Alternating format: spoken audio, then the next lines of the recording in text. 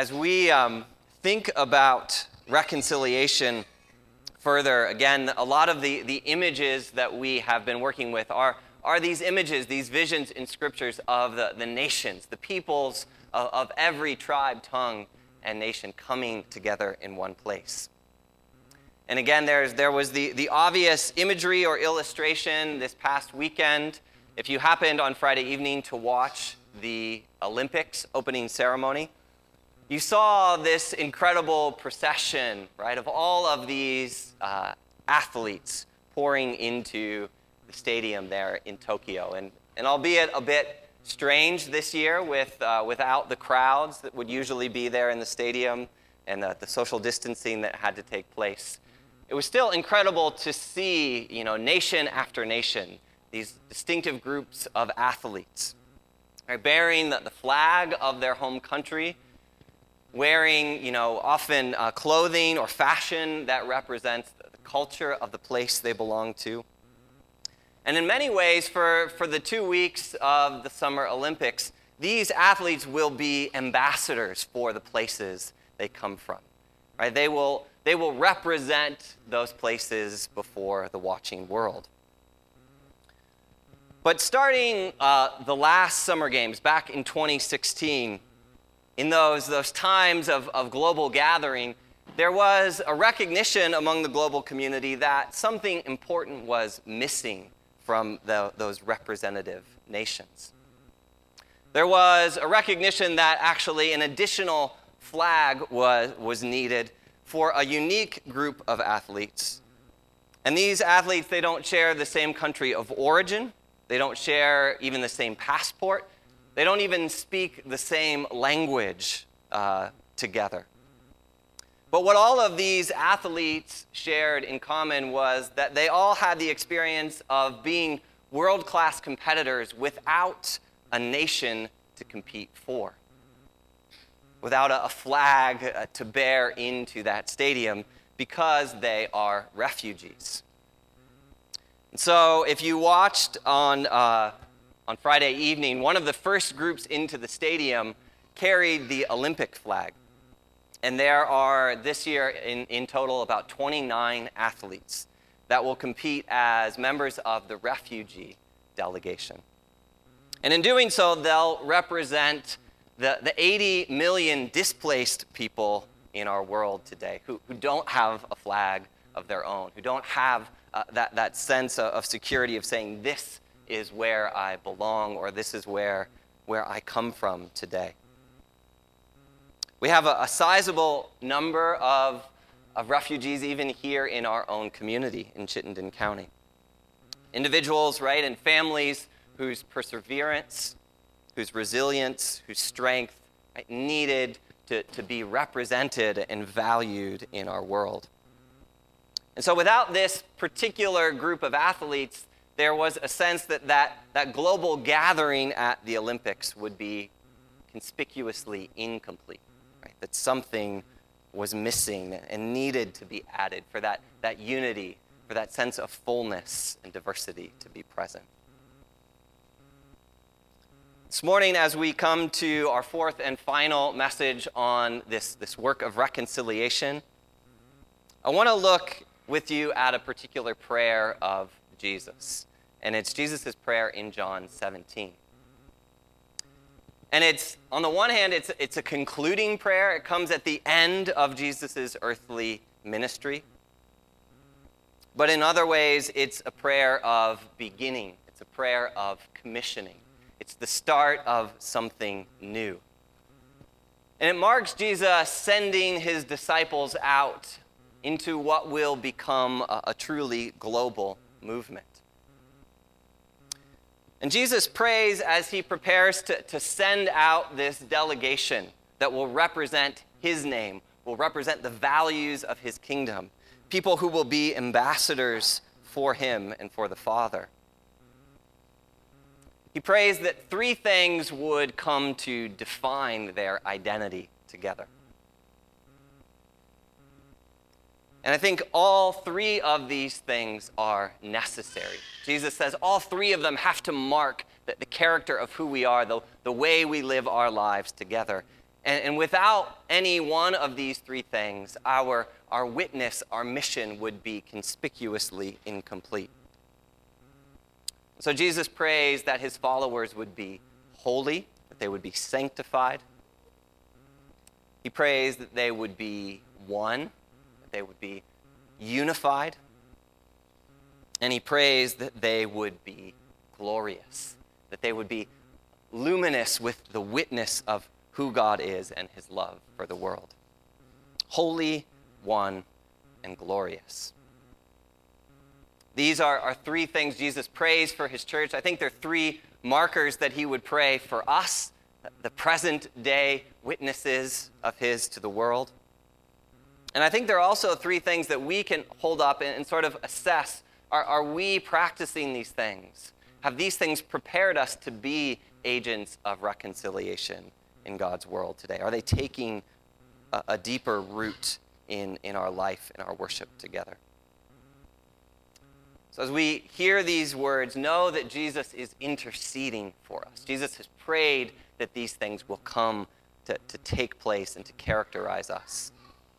But let's also pray and be open that these things would be growing desires, that they would be areas that God wants to break up new ground within us today. Let me turn to John 17, verse 15. Let me pray as we come to God's word.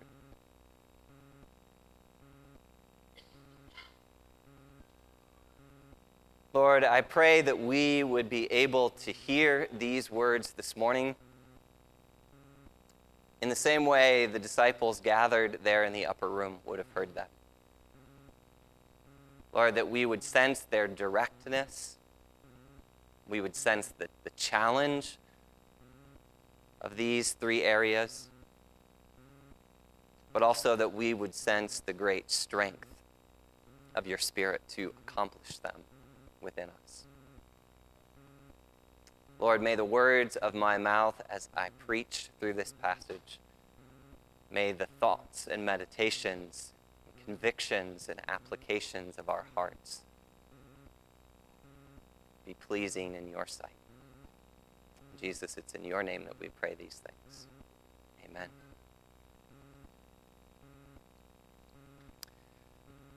A little bit of context in John 17, just before and just after. This chapter is Jesus' prayer, but it's sandwiched with the recognition that the road the disciples are going to walk is not an easy one. There is a recognition in 16 that the disciples are about to be tested. They're about to be scattered. And then in John 18, Jesus goes into into the events of the crucifixion. He's arrested. He's betrayed, right? And this whole passion narrative is set in motion. So in between the challenge and the testing and the difficulty, Jesus takes this time to pray for us, his people. And he prays here that God would faithfully protect us and guard us and hold us together in these three dimensions. Look at verses 15 through 19 to begin. Jesus says, "My prayer is not that you take them," meaning this group of disciples. "My prayer is that you not take them out of the world, but that you protect them from the evil one. They are not of the world, even as I am not of it. Sanctify them by the truth. Your word is truth. And as you sent me into the world, I have sent them into the world. For them I sanctify myself, that they too may be truly sanctified." First thing Jesus prays as he begins to impart or commission his disciples here is that God would make them holy. Or as the NIV puts it here, that God would sanctify us. In the same way that the priests were sanctified or made holy to be ministers in God's presence, in the same way the temple was sanctified or made holy to be a place where we entered and met with the living presence of God, Jesus now prays that those things would characterize his people, right? His followers, his disciples, that we would be similarly set apart, that we would be similarly sanctified or holy. And I've said on more than one occasion from up here that I think that word holy or holiness or sanctification often trips us up. So I think we have a hard time understanding what it means or how Scripture thinks about holiness. What kind of life does this call us toward? We typically picture holy people as legalistic people, maybe even a little bit judgy kinds of people. Maybe we associate holiness with a special kind of rule keeping score. But I think when we get a clearer notion of holiness as Scripture speaks about it, it says holiness is to be like God because he is holy. It's a participation in the character of God. It's a participation of being like God, of loving the things God loves, of being incorruptible as God is, of being pure in the same way God is, in being full of life and light and truth in the same way God is. Holiness is our ability to reflect and enter into the character, the nature of God.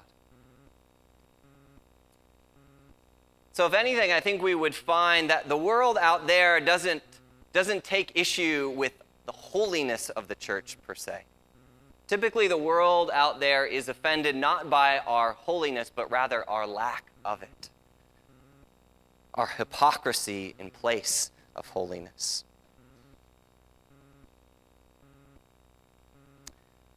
Notice that Jesus here prays that we would be made holy, and he says that there's a particular thing that causes this to take place in us. Verse 17, he says, sanctify or make them holy by your truth. And your word is truth.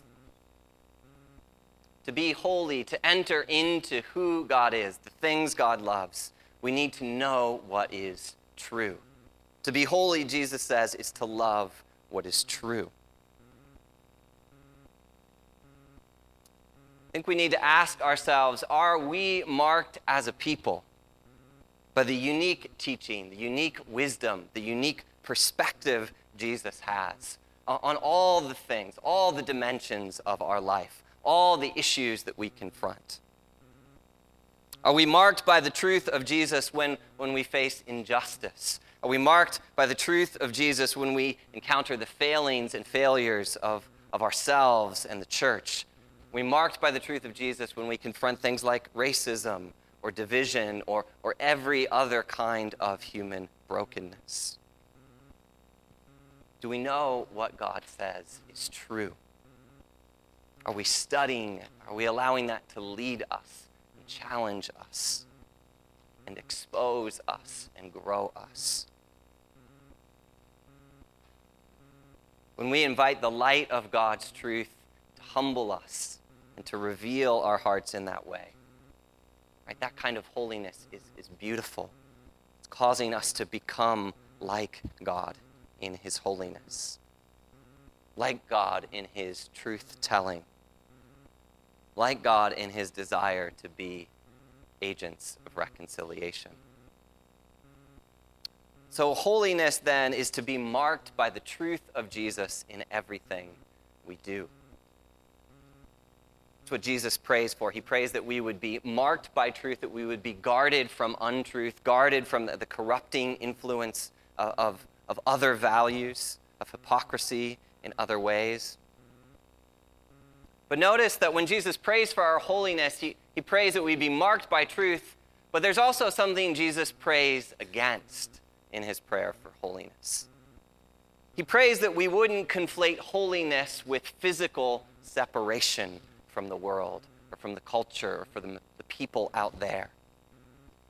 He doesn't want us to assume that holiness means an evacuation from the world and its brokenness. And in fact, Jesus is pretty explicit about this. Look at verses 15 and 17. First, Jesus prays to the Father. He says, do not take them out of the world. That's not what holiness is about. But rather, verse 17, send them into it. As you make them holy, as you give them my truth, as you sanctify them by my truth, send them into the world in the same way you have sent me. Jesus, as he understands holiness, says it's a quality in us that matures and begins to develop when we are in close proximity, when we are in relationship with the world that is groaning for redemption. Our world needs to see a people who are holy, who are truthful, who are seeking to grow in truth, and who are willing to be present in the world in the same way Jesus is to us. So Jesus prays as his ambassadors to the world that we would be holy in the same way he is holy. Added to his prayer that his people would be marked by truth, marked by holiness, Jesus in verse 20 prays that we would also be one. Look at verses 20 and 21.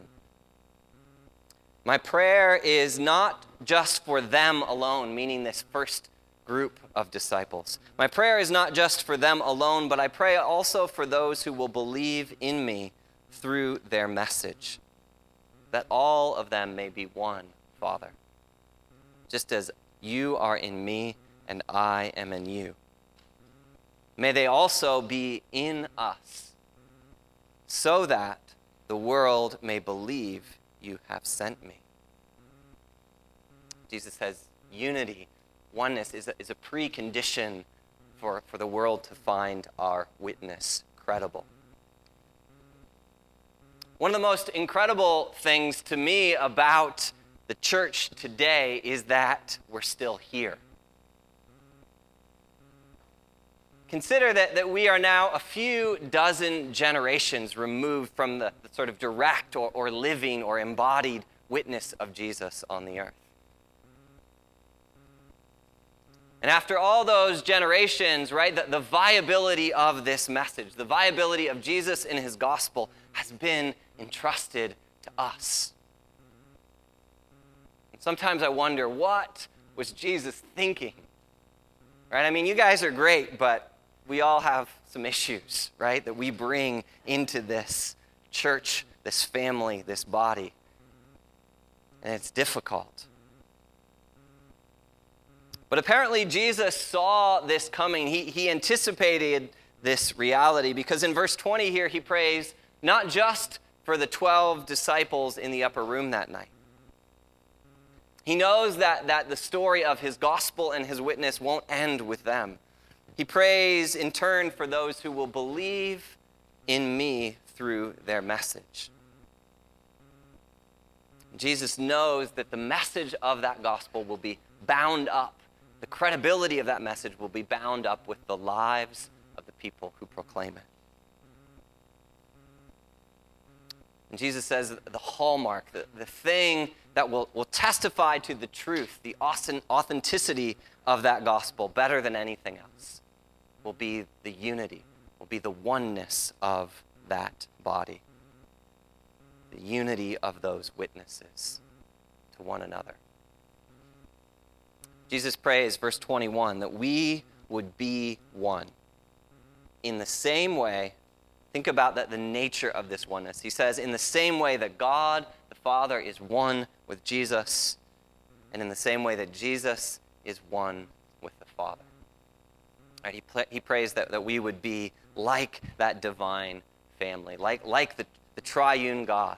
He prays that we would be united, we would be bonded, we would be committed, we would serve one another and love one another in that same way. And we might think, well, Jesus' prayer here is naive. Maybe Jesus just couldn't foresee how hard it was going to be for all of us to work together. Maybe Jesus couldn't foresee all the fights and issues and things that would divide this body of believers over time. until we remember the group of 12 people Jesus picked out on purpose in the first place. And I think if you examine the group of 12 disciples, you'll discover that they were not a particularly homogeneous bunch. They weren't pulled together because they shared everything in common. In a recent article for Christianity Today, writer Judy Wu Dominic points out what she calls the enormity of Jesus' disciple selection. Let me read to you a quote from that article. Dominic says, Jesus welcomed militant nationalists from an oppressed class. I think she's thinking of Simon the Zealot there. Jesus welcomed someone who would have been considered a traitor to his race, probably Matthew, the tax collector. Jesus welcomed people born into wealth. Likely Barnabas and John were disciples of some means. Jesus also welcomed people living hand to mouth, like the fishermen, the sons of Zebedee. She says, by calling them into the same inner circle, Jesus created a community that would demand something from everyone. Let me read that again. By calling them into the same inner circle, he created a community that would demand something from everyone. Those from privileged classes were challenged to repent of their indifference toward the oppressed. And she says, those who were embittered victims were challenged to forgive and to humanize their oppressors. And basically, she's pointing out that Jesus strategically selects, Jesus strategically picks out 12 people who he knew would have a really hard time working together, living together, loving each other. Right? The degree of difficulty on this one is a 10. Right? He doesn't go for the easy idea of community here. But Jesus is committed to walking these things out with them in the 3 years they share together. And incredibly, it's to this group of 12, this diverse, divided, conflict, probably intensive group of 12, that Jesus hands over the entire legacy of his mission, hands over the entire legacy of his gospel here in John 17. But Jesus believed that these 12 could be one. They could live together as one new family in the same way that he and the Father were one. Suppose that means there's hope for us too. But we have to actually believe that Jesus' prayer for unity, Jesus' prayer for oneness is vital, is essential.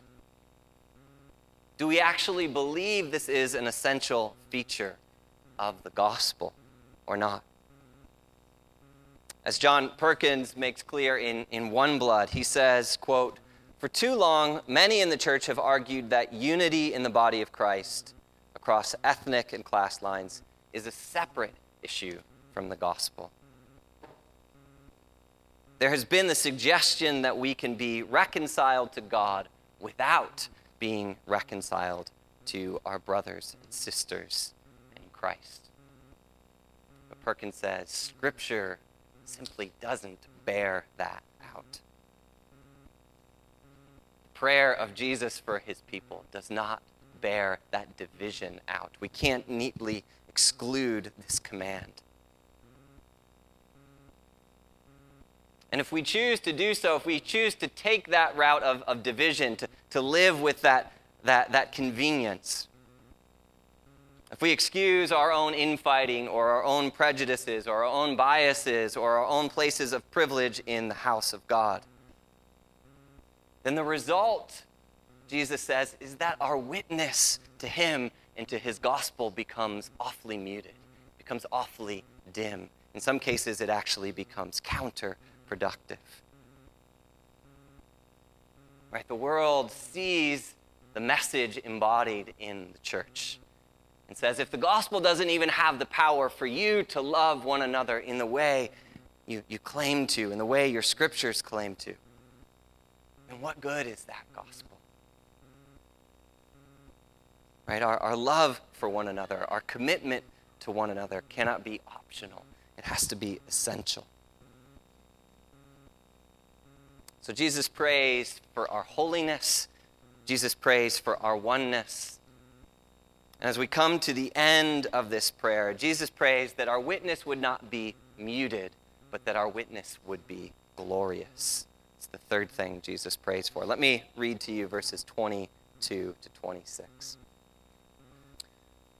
Jesus says, I've given these disciples the glory that you gave me, that they may be one as we are one, I in them and you in me, so that they might be brought to complete unity. Then the world will know that you sent me and have loved them even as you have loved me. Father, I want those you have given me to be with me where I am and to see my glory, the glory you have given me because you loved me before the creation of the world. Righteous Father, though the world does not know you, I know you, and they know that you have sent me.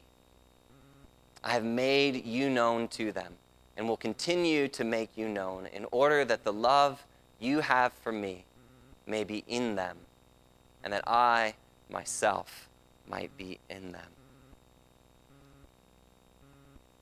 Jesus prays we would be holy. Jesus prays that we would be one as he and the Father are one.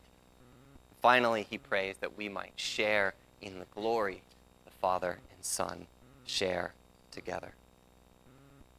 Glory is a special word to John the evangelist. He uses it in kind of a unique way in the Gospel of John. And I think when John speaks about glory, he's not only thinking of like a far off, distant, heavenly reality. It's not just the glory that like the hymn writers speak of one day in glory. For John, glory is all about brilliance. For John, glory is about luminosity. It's about light. It's about what we see when we see Jesus as he truly is. Glory is what we see when we see Jesus for who he truly is. Remember way back in the first chapter of John's Gospel, right? In the prologue where it talks about the Logos or the Word of God and how the Word was in the beginning and it was with God and it was God and all things were created through the Word. And that Word was the light and life of our world. And then partway through that prologue, John says that the Word became flesh. It took on material substance. It took on a body. And the Word made its dwelling among us. And as a result, John says, we have seen his glory. The glory of the only Son of God. Glory is God's presence made visible. Glory is God's presence made tangible. And the whole Gospel of John before this, leading up to the prayer we're in right now, is case after case, evidence after evidence, scene after scene of God's glory spilling out into the world through Jesus. Right? God's glory shows up at a wedding in Cana. God's glory shows up at a well in Samaria. God's glory shows up for a blind man in Jerusalem. God's glory shows up at a graveside tomb in Bethany. The glory and the life and the light of God spilling out into the world through Jesus the Son. And now Jesus is praying that that same glory might mark us as his people. And in the same way that Jesus, when he prayed about holiness, said truth is bound up in our practice of holiness. Well, when it comes to glory, he says love has to be bound up in our gloriousness. Look at how verses 24 and following connect the experience of glory with experiencing the Father's love. Jesus says, I want those you have given me to see my glory. And he says, it's the glory you have given me because you loved me before the creation of the world. That's what makes Jesus so glorious, is he has been loved from eternity past by the Father perfectly, fully. Jesus is glorious because he knows how deeply the Father loves him. And in verse 26, then he prays that the love you have for me, Father, might be in them, in these witnesses I am sending out into the world. That the love the Father has for Jesus the Son might be in us, and in return we might be glorious, we might be radiant, we might be able to show up with the overflowing, spilling out luminosity of God's glory in our world. Jesus prays for these three things. He prays for our holiness, he prays for our unity, he prays for our gloriousness, because they're who he is. He wants us to be as he is in the world. So as we conclude here, in just a minute, we're going to take the offering, and we're going to have a time to reflect on these things. Let me just offer you three particular applications, one for each of these areas. How could we be growing in our practice of holiness, particularly as it pertains to reconciliation, as it pertains to issues like racism and the things that are dividing us as a people? I think Jesus' prayer is that we grow in holiness as we know what is true, as we reflect and live what is true, what Jesus has taught us. So would you be willing to take time to examine these issues, to examine racism and bias and the need for deep reconciliation in our world? Invite you to study, to make space in your life, to study them in the scriptures, to study John Perkins' book, to learn more, to understand what is true, what God desires for us in this way. Secondly, are we willing to grow in oneness? Let me try to make this application small but concrete. I want you to think about one person. It doesn't have to be on the basis of some greater cultural bias that you're separated, but one person that you have experienced distance from, one person you are not one with today, for any number of reasons, but you sense and you know the Holy Spirit would lead you to move toward. Let me challenge you to take one small step toward reconciliation. Maybe that's a note. Maybe that's an act of blessing, an act of service, an act of encouragement to that one particular person. Sometimes the idea of reconciliation seems so big that it's hard to know where to start. I think small steps of practicing humility, practicing forgiveness, practicing lowering ourselves and serving and moving toward those we don't understand prepares us for those bigger steps. So how could you move towards someone you're inclined to be separate from today? And thirdly, how are we growing in glory? If we're going to be glorious witnesses, as Jesus prays, then we have to spend time knowing how deeply we are loved. We need to be drawn up into the love the Father and Son have for one another. I think that only happens when we're still. It only happens in the quiet place. It only happens through prayer and through worship and through soaking in the great love God has for us as his children. So let me encourage you to apply that to your life today. Are you growing in your appreciation of the glorious love God the Father has for you, so that you might offer that in turn to the world around us? Let me invite Carol to come up. She's going to play for us. As we consider those applications, also invite the ushers to come around and receive our gifts and tithes this morning.